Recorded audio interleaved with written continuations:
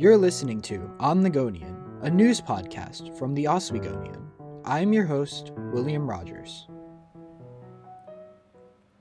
On Tuesday, March 23rd, Student Association Chief Justice Matthew O'Donnell announced that there would need to be a special election on April 8th and 9th to vote for the next SA president.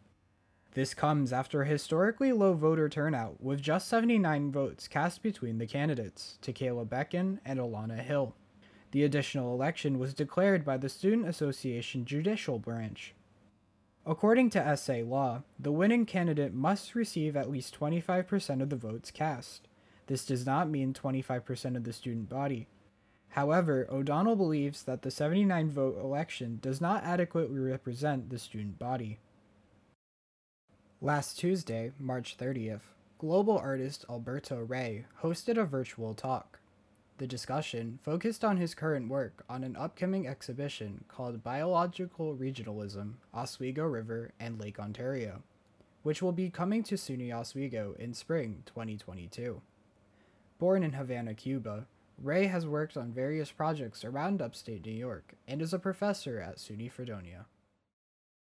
This month, SUNY Oswego's University Police will be participating in two widespread movements to promote traffic safety.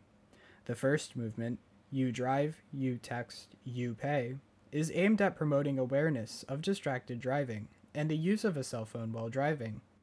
The second movement, Click It or Ticket, highlights the importance of wearing a seatbelt while riding in a vehicle.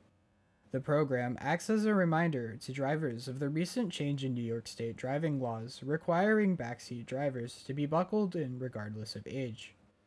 During the month of April, campus police will have a zero-tolerance policy towards these infractions. Club sports will soon see a drop in SA funding. On March 23rd, the SUNY Oswego Student Association passed a bill limiting the funding of the club sports budget committee to $110,000. Last year, the budget was $135,000. According to Resolution 56.07, SA will give the entire sum to the Club Sports Budget Committee, allowing them to distribute it across all club sports. The change comes following a year of changing budget numbers, with SA changing the amount throughout the semester, forcing the committee to constantly change the amounts given to the clubs. SA hopes that the change will make the jobs of those on the Sports Budget Committee easier. Thanks for listening. For these stories and more, please visit our website at oswegonian.com.